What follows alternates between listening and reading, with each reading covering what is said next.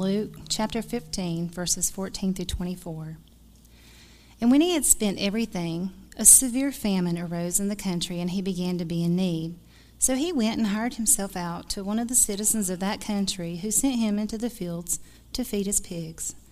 And he was longing to be fed with the pods of the pig that the pigs ate, and no one gave him anything. But when he came to himself, he said, "How many of my father's hired servants have more than enough bread, but I perish here with hunger? I will arise and go to my father, and I will say to him, 'Father, I have sinned against heaven and before you. I am no longer worthy to be called your son. Treat me as one of your hired servants.' And he arose and came to his father. But while he was still a long way off, his father saw him and felt compassion and ran and embraced him and kissed him. And the son said to him, 'Father, I have sinned against heaven and before you. I am no longer worthy to be called your son.' But the father said to his servants, 'Bring quickly the best robe and put it on him, and put a ring on his hand and shoes on his feet. And bring the fattened calf and kill it, and let us eat and celebrate. For this my son was dead and is now alive. He was lost and is found.' And they began to celebrate." This is the word of the Lord. Well, good morning, everyone. This morning, we're going to be in Luke 15, the passage that was read to you. Next week, Jerry will be preaching about the latter part of that passage, about the Father's response to the Son. This morning, what I'll be speaking to you about is the Son's response, the response of repentance. So, what is repentance? Simply put, repentance is to turn away from sin and to turn toward God, to turn away from sinful patterns in our lives and then to embrace God instead of those sins, to forsake those sins and embrace God. That's what repentance is. And the passage that we have before us, Jesus had a reputation in Israel. Jesus was known to go about and eat supper with the riffraff of the Israelite society. The people that we would not necessarily want to associate with, the people that we should actually be ashamed to call our friends, or so we would think.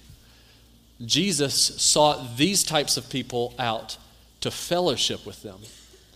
Talking about prostitutes. In our society, we would say drug dealers. We would say people who have meth labs.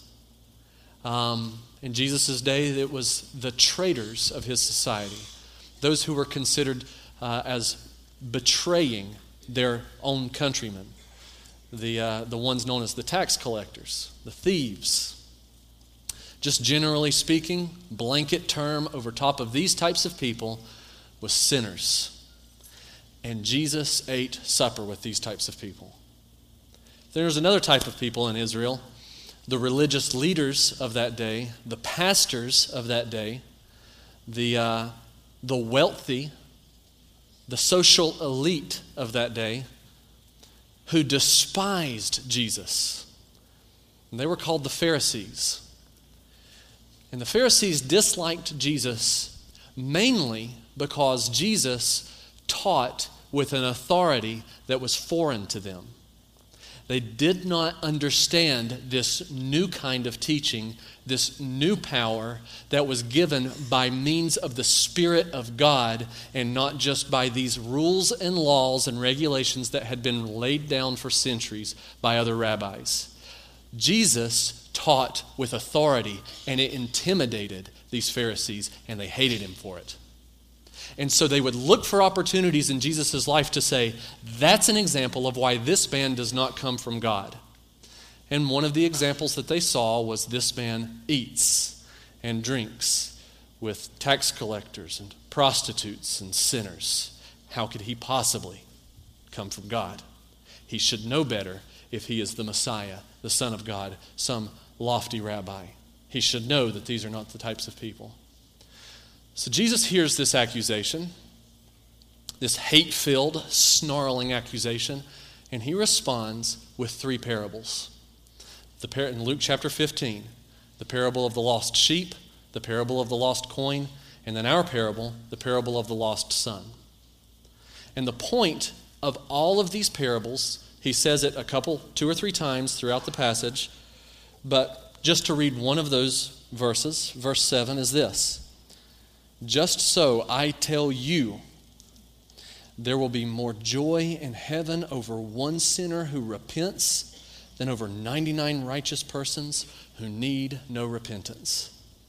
The reason why Jesus ate with tax collectors and sinners, the reason why he came to earth in the first place, and the reason why he is seeking you today is because Jesus delights, celebrates, rejoices when worthless people like you and me respond to his grace and love with, I repent and I return. I'm sorry for my sins, forgive me. And there's celebration in heaven. That's the point of these passages. So he gives a lost sheep, and the point there is that if a shepherd has 99 sheep and one strays too close to the edge, will that one shepherd not run after that sheep, grab it, and bring it back to the 99? Just so, I'm going to run after those who are straying, my people. I'll go after them. Or the lost coin, a woman has 10 coins, she loses one of them. Would she not rip her house apart looking for this one coin? And then when she found it, call all of her friends and say, I found it. Thank you. Come rejoice with me. I found my coin. Would she not seek after it? Would she not rejoice when she found it? But then there's the lost son. And the interesting thing, before we dive in to the repentance that we see here, is this. We do not see in this passage the father doing what the shepherd or the woman did. Sure, he runs after him when he sees the son coming, but that's only after the son has already responded. So my question to you is, does God seek after rebellious people? Because the reality is, we are not sheep and we are not coins, are we? See, sheep and coins have no moral responsibility in being lost. One is just a foolish sheep and the other one is just misplaced. But a son or a daughter is rebellious, deliberate, intentional about leaving the father. And every single one of us in this room, from the one we think to be the most righteous to the one that we all think should not be here, like Pharisees, every single one of us is rebellious. We, as the old hymn says, are prone to wonder. Lord, I feel it. Prone to leave the God I love. We are types of people who love the things that God hates. That's what we are. We are this type of person. Will God seek after you in your rebellion? This passage is much closer to the reality of what we experience. In our experience, it is not often the case that we sense that Jesus is breaking through and coming right after us. Usually, what we experience are God-ordained circumstances in our lives that force us to evaluate our relationship with God. In this passage right here, it's very subtle, but it's very clear. The shepherds sought after the sheep, the woman sought after the coins, but what happens to the son? God sends a famine. He's lost all of his money, and now things are at their worst. Why? So that the son will finally come to the end of himself. And many in this room have experienced that very thing. And you're on the back end of this. You have repented and you have experienced the delights, as it says in Hebrews chapter 12, that no discipline for the moment seems joyful but sorrowful, but those who have been trained by it, afterward it yields the peaceful fruit of righteousness. God brings these circumstances into our life as a stopgap so that we'll say, wait a second, I don't have everything that I thought that I had. There is lack in my life, and I need to return to the Father. This is the way God has dealt with his people forever. In Hosea chapter 2, God pictures his people Israel as a wife to a husband that acts as a prostitute. She sleeps around with a lot of guys. And God, as her husband, continues to seek after her. He's unwilling to let her go. And in one particular passage in chapter 2, God says that I will put a hedge and build up a wall in her pathway so that whenever she's walking down that pathway to her lover's house, as she's intending on adultery, she'll hit that wall, she'll hit that hedge, she won't be able to get past it, and she'll say in desperation, finally, well, it was better for me when I was with my father or with my husband, and she'll return. God does that for us. He hedges our path. He puts famines in our life so that we'll say, this is not everything I thought it was going to be. This is not good. It was better for me when I was with my father. And then, when we are in that place, we come to the end of ourselves, the end of our rope. We have nowhere else to turn. We turn back, and repentance is then what is needed. So question, how do we repent? And that's what this passage lays out for us. The ABCs of repentance. A, awareness. B, brokenness. And C, casting ourselves on the mercy of God. Awareness, brokenness, casting.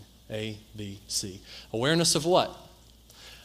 Repentance requires an awareness of the reality of our sin. An awareness of the reality of our sin. And what I do not mean by that is that it simply means that we need to be aware that we have sin. See, all of us already understand that.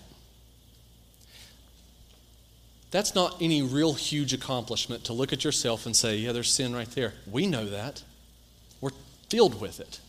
We miss most of it, but we're aware of a lot of it. We have sin in our life. The awareness I'm talking about is the type of awareness where Jesus uses this type of word. The Son does something very important in verse 17. Jesus' words are this: but when he came to himself, he said, how many of my Father's hired servants have more than enough bread, but I should perish here with hunger? He came to himself. You know, we use that type of language also. To come to yourself. To come to yourself means to have your rationality, your reason returned to you.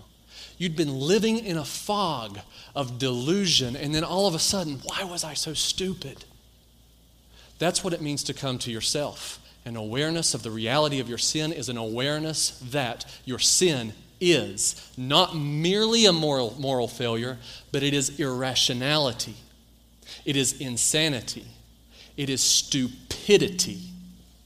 Stupidity is what sin is. It is stupid, and I use that word very, very strongly. It's a strong word. It ought to be a strong word. Stupid, to look at your Creator and say, I do not need you. I can handle it on my own. I know what I want. I know what is good for me. It doesn't matter what you think is good for me. I'm going after this. So see ya. I want my inheritance. Doesn't matter to me whether you live or whether you die. I'm done with you. I'm going to a far-off country. And there you loose live, because that's better for me. I know what's good for me. I'm going to go after what I want. Irrationality, stupidity, insanity. And when we come to the end of ourselves, we realize there's nothing there. It's an empty well. It's dry at the bottom of it. It doesn't last. Repentance requires that type of an awareness that says, this is not what I thought it was going to be. Sin is to not be yourself. It's to be below what you were designed to be. It is subhuman to be in rebellion. You're designed to obey your Creator, That's where vitality and thriving is, but sin rebels against the Creator and makes you less than what you were designed to be. There's a passage in Daniel where Nebuchadnezzar, king of Babylon, stands upon his palace, and it really illustrates what's going on here. Nebuchadnezzar is king of the most mighty nation in the world at that time. They'd conquered, they were the largest nation in existence up to that time. Largest city, most beautiful, most secure. And Nebuchadnezzar stands on top of his palace, looks out over top of Babylon, and he sees the Hanging Gardens, which are one of the 7 wonders of the ancient world. And he sees all of the beautiful temples and homes and minarets and palaces and towers. And he sees the mighty Euphrates that runs down the middle of the city of Babylon, and he sees the enormous walls that the Euphrates runs beneath that were 8 stories tall and about 5 stories thick at their base. And at the top of them, it was said by an ancient historian that chariots 4 wide could ride across the top of this wall of Babylon. Mighty city, enormous, beautiful, powerful. And Nebuchadnezzar stands there as the king of this city, and he says, look at this glorious city of Babylon that I have created by my might, by my power, and by my glory. And then, in his pride as he's saying this, a voice comes from heaven and says, Nebuchadnezzar, your power and authority is removed from you this day. Your reason is taken. And from that day forward, for 7 years, Nebuchadnezzar was a madman. It's recorded in the book of Daniel that his fingernails grew out like talons and his hair grew out like fur or like feathers. And he let the dew of the morning fall down upon him, and he began to graze in the field like a cow. He lived externally, physically, what his spirit had been all along, an animal, subhuman. That's what pride is. To not live in submission to your Creator is to be like that illustration of the beast. And we use that same language ourselves when we see people in this type of mentality, do we not? If someone is wild and crazy and a party guy, what do you call them? They're an animal, right? If there's a man who runs around, sleeps around with a lot of girls, what are they? A dog. What about a liar, a cheat? What are they? A snake. This type of behavior is below what God has created you to be.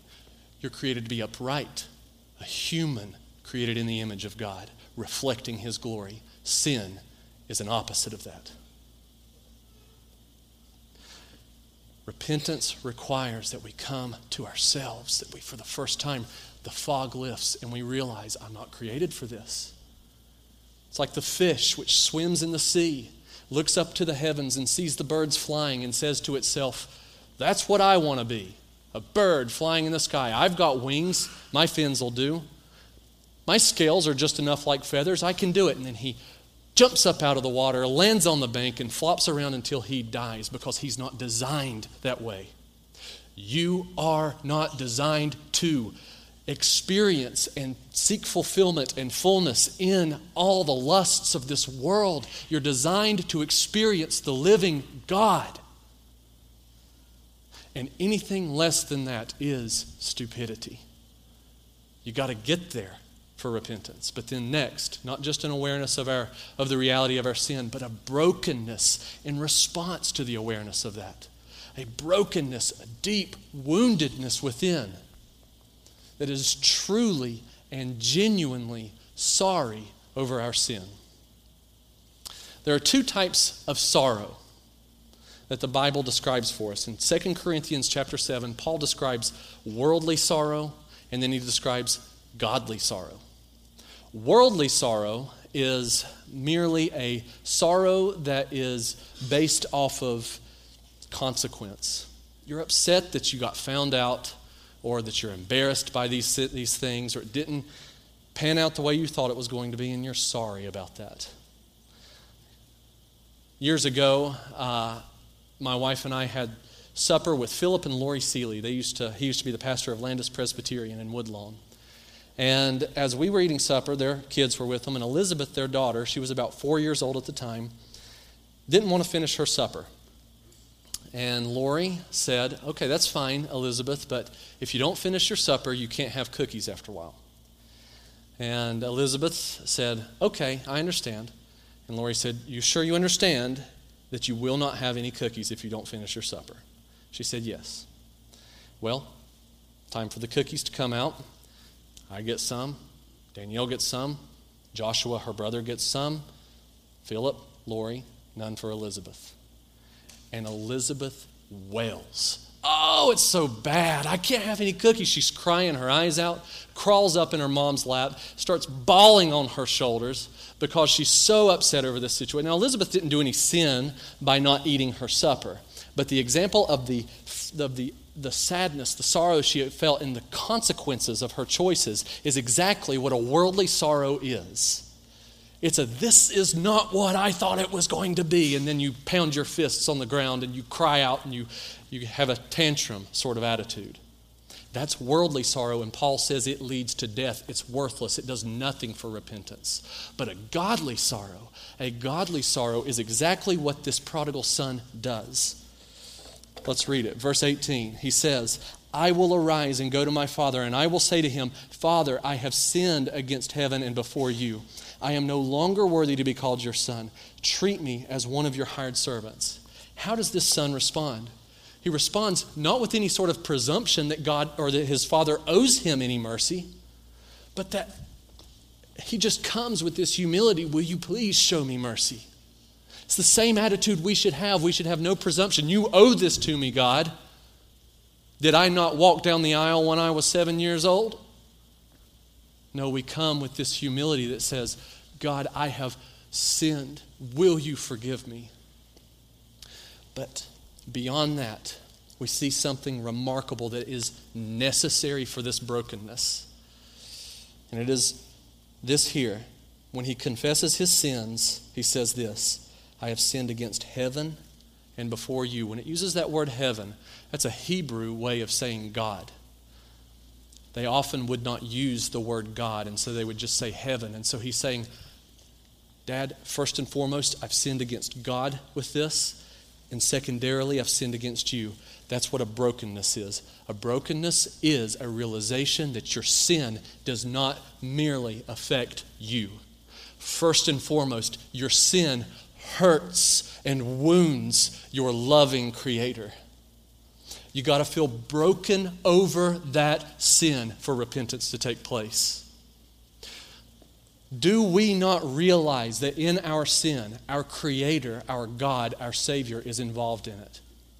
He died, was crucified for those sins. And when we persist in that rebellion and we trample His grace underfoot like it was dung, does He not experience afresh a reminder of the wounds of the cross and buckle beneath the stripes and feel that pain that is the result of that sin? How dare we not feel sorrow over that?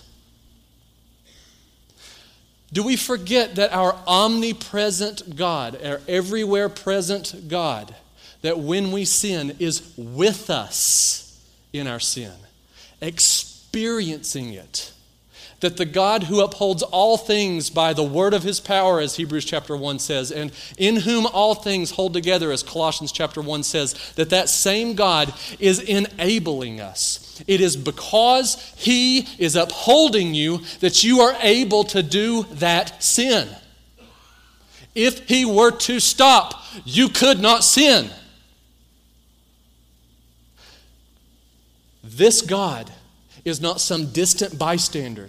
He is intimately involved.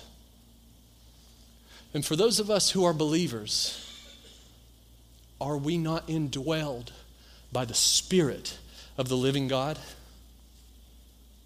Does Ephesians not say, do not grieve the Spirit who is within you?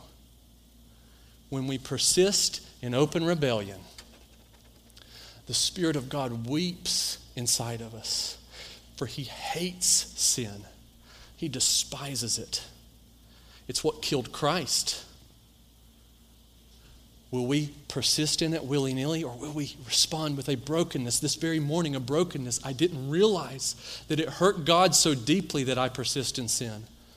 And then secondarily, out of that brokenness toward God, then we look at our brothers and we look at our sisters and we look at them and we say, I see that my sin has hurt you too.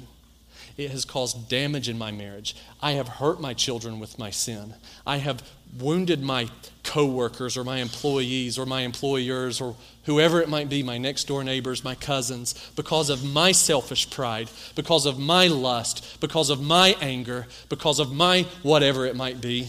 And then we go to them and say, please forgive me of my... That's the type of brokenness we're talking about here. But the joy of it is this. In all of this, this does not sound very positive. Brokenness, sorrow over sin. I thought this was supposed to be a joyful thing.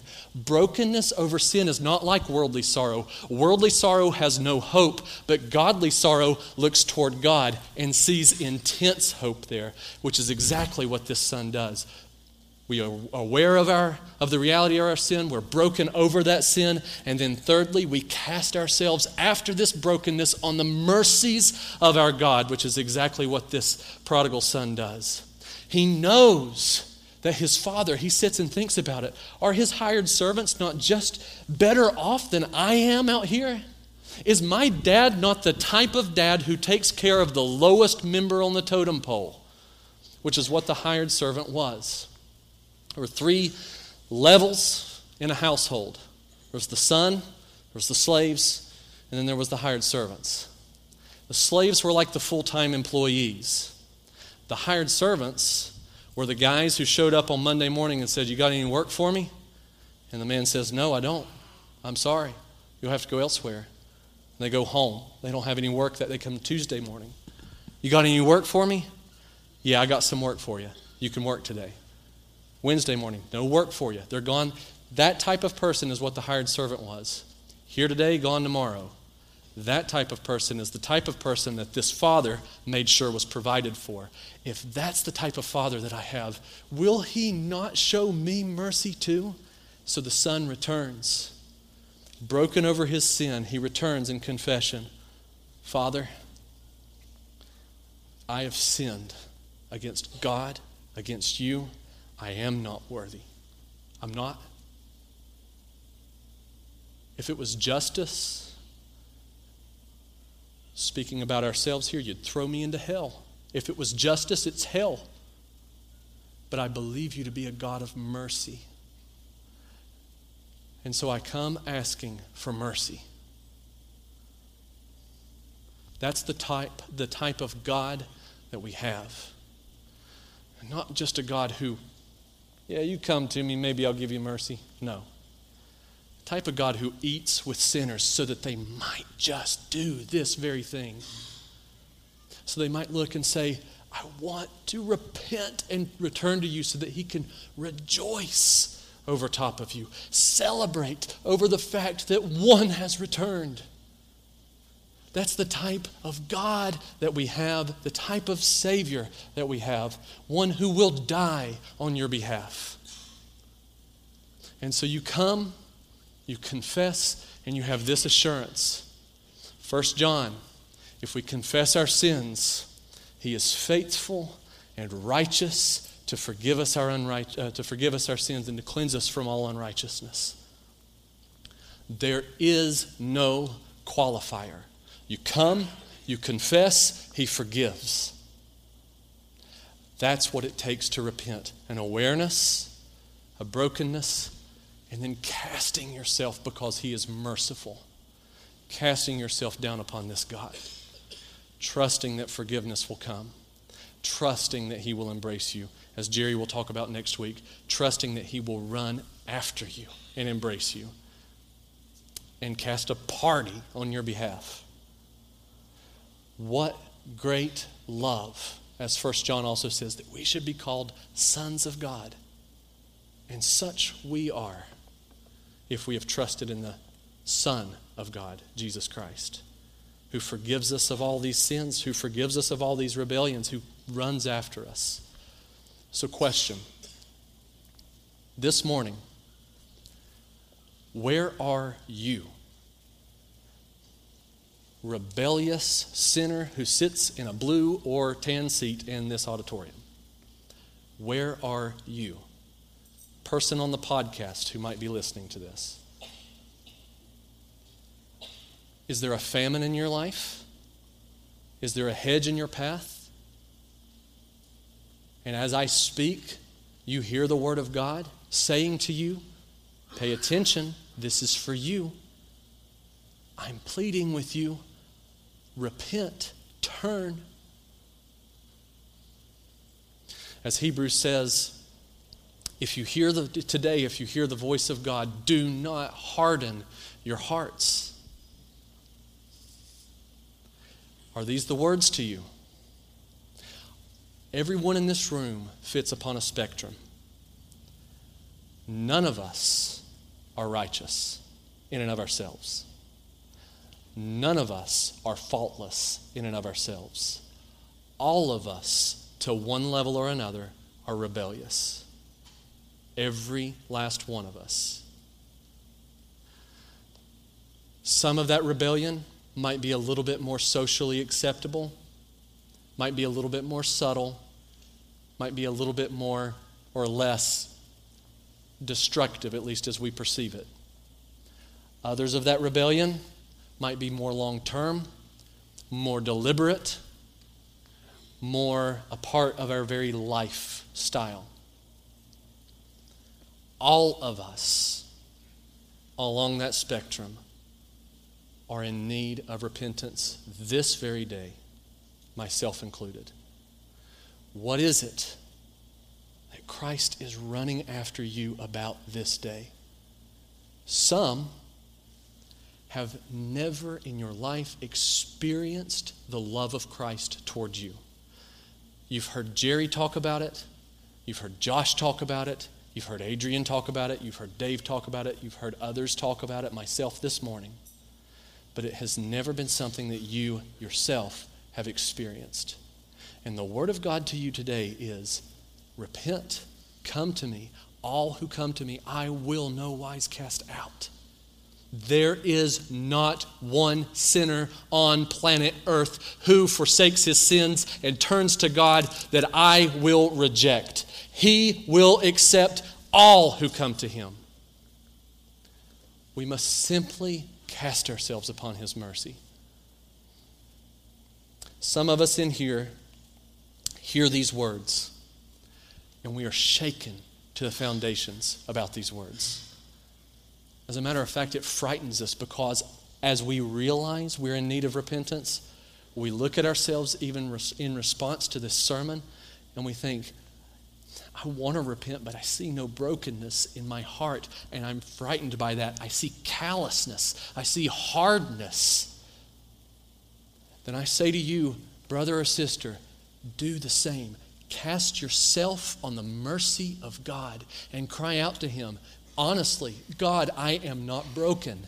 I plead with you, break me over my sin. Show me why you hate this sin. Make me feel about it like you feel about it. Give me your heart. Create in me, as David says in Psalm 51, a clean heart, because I can't do it.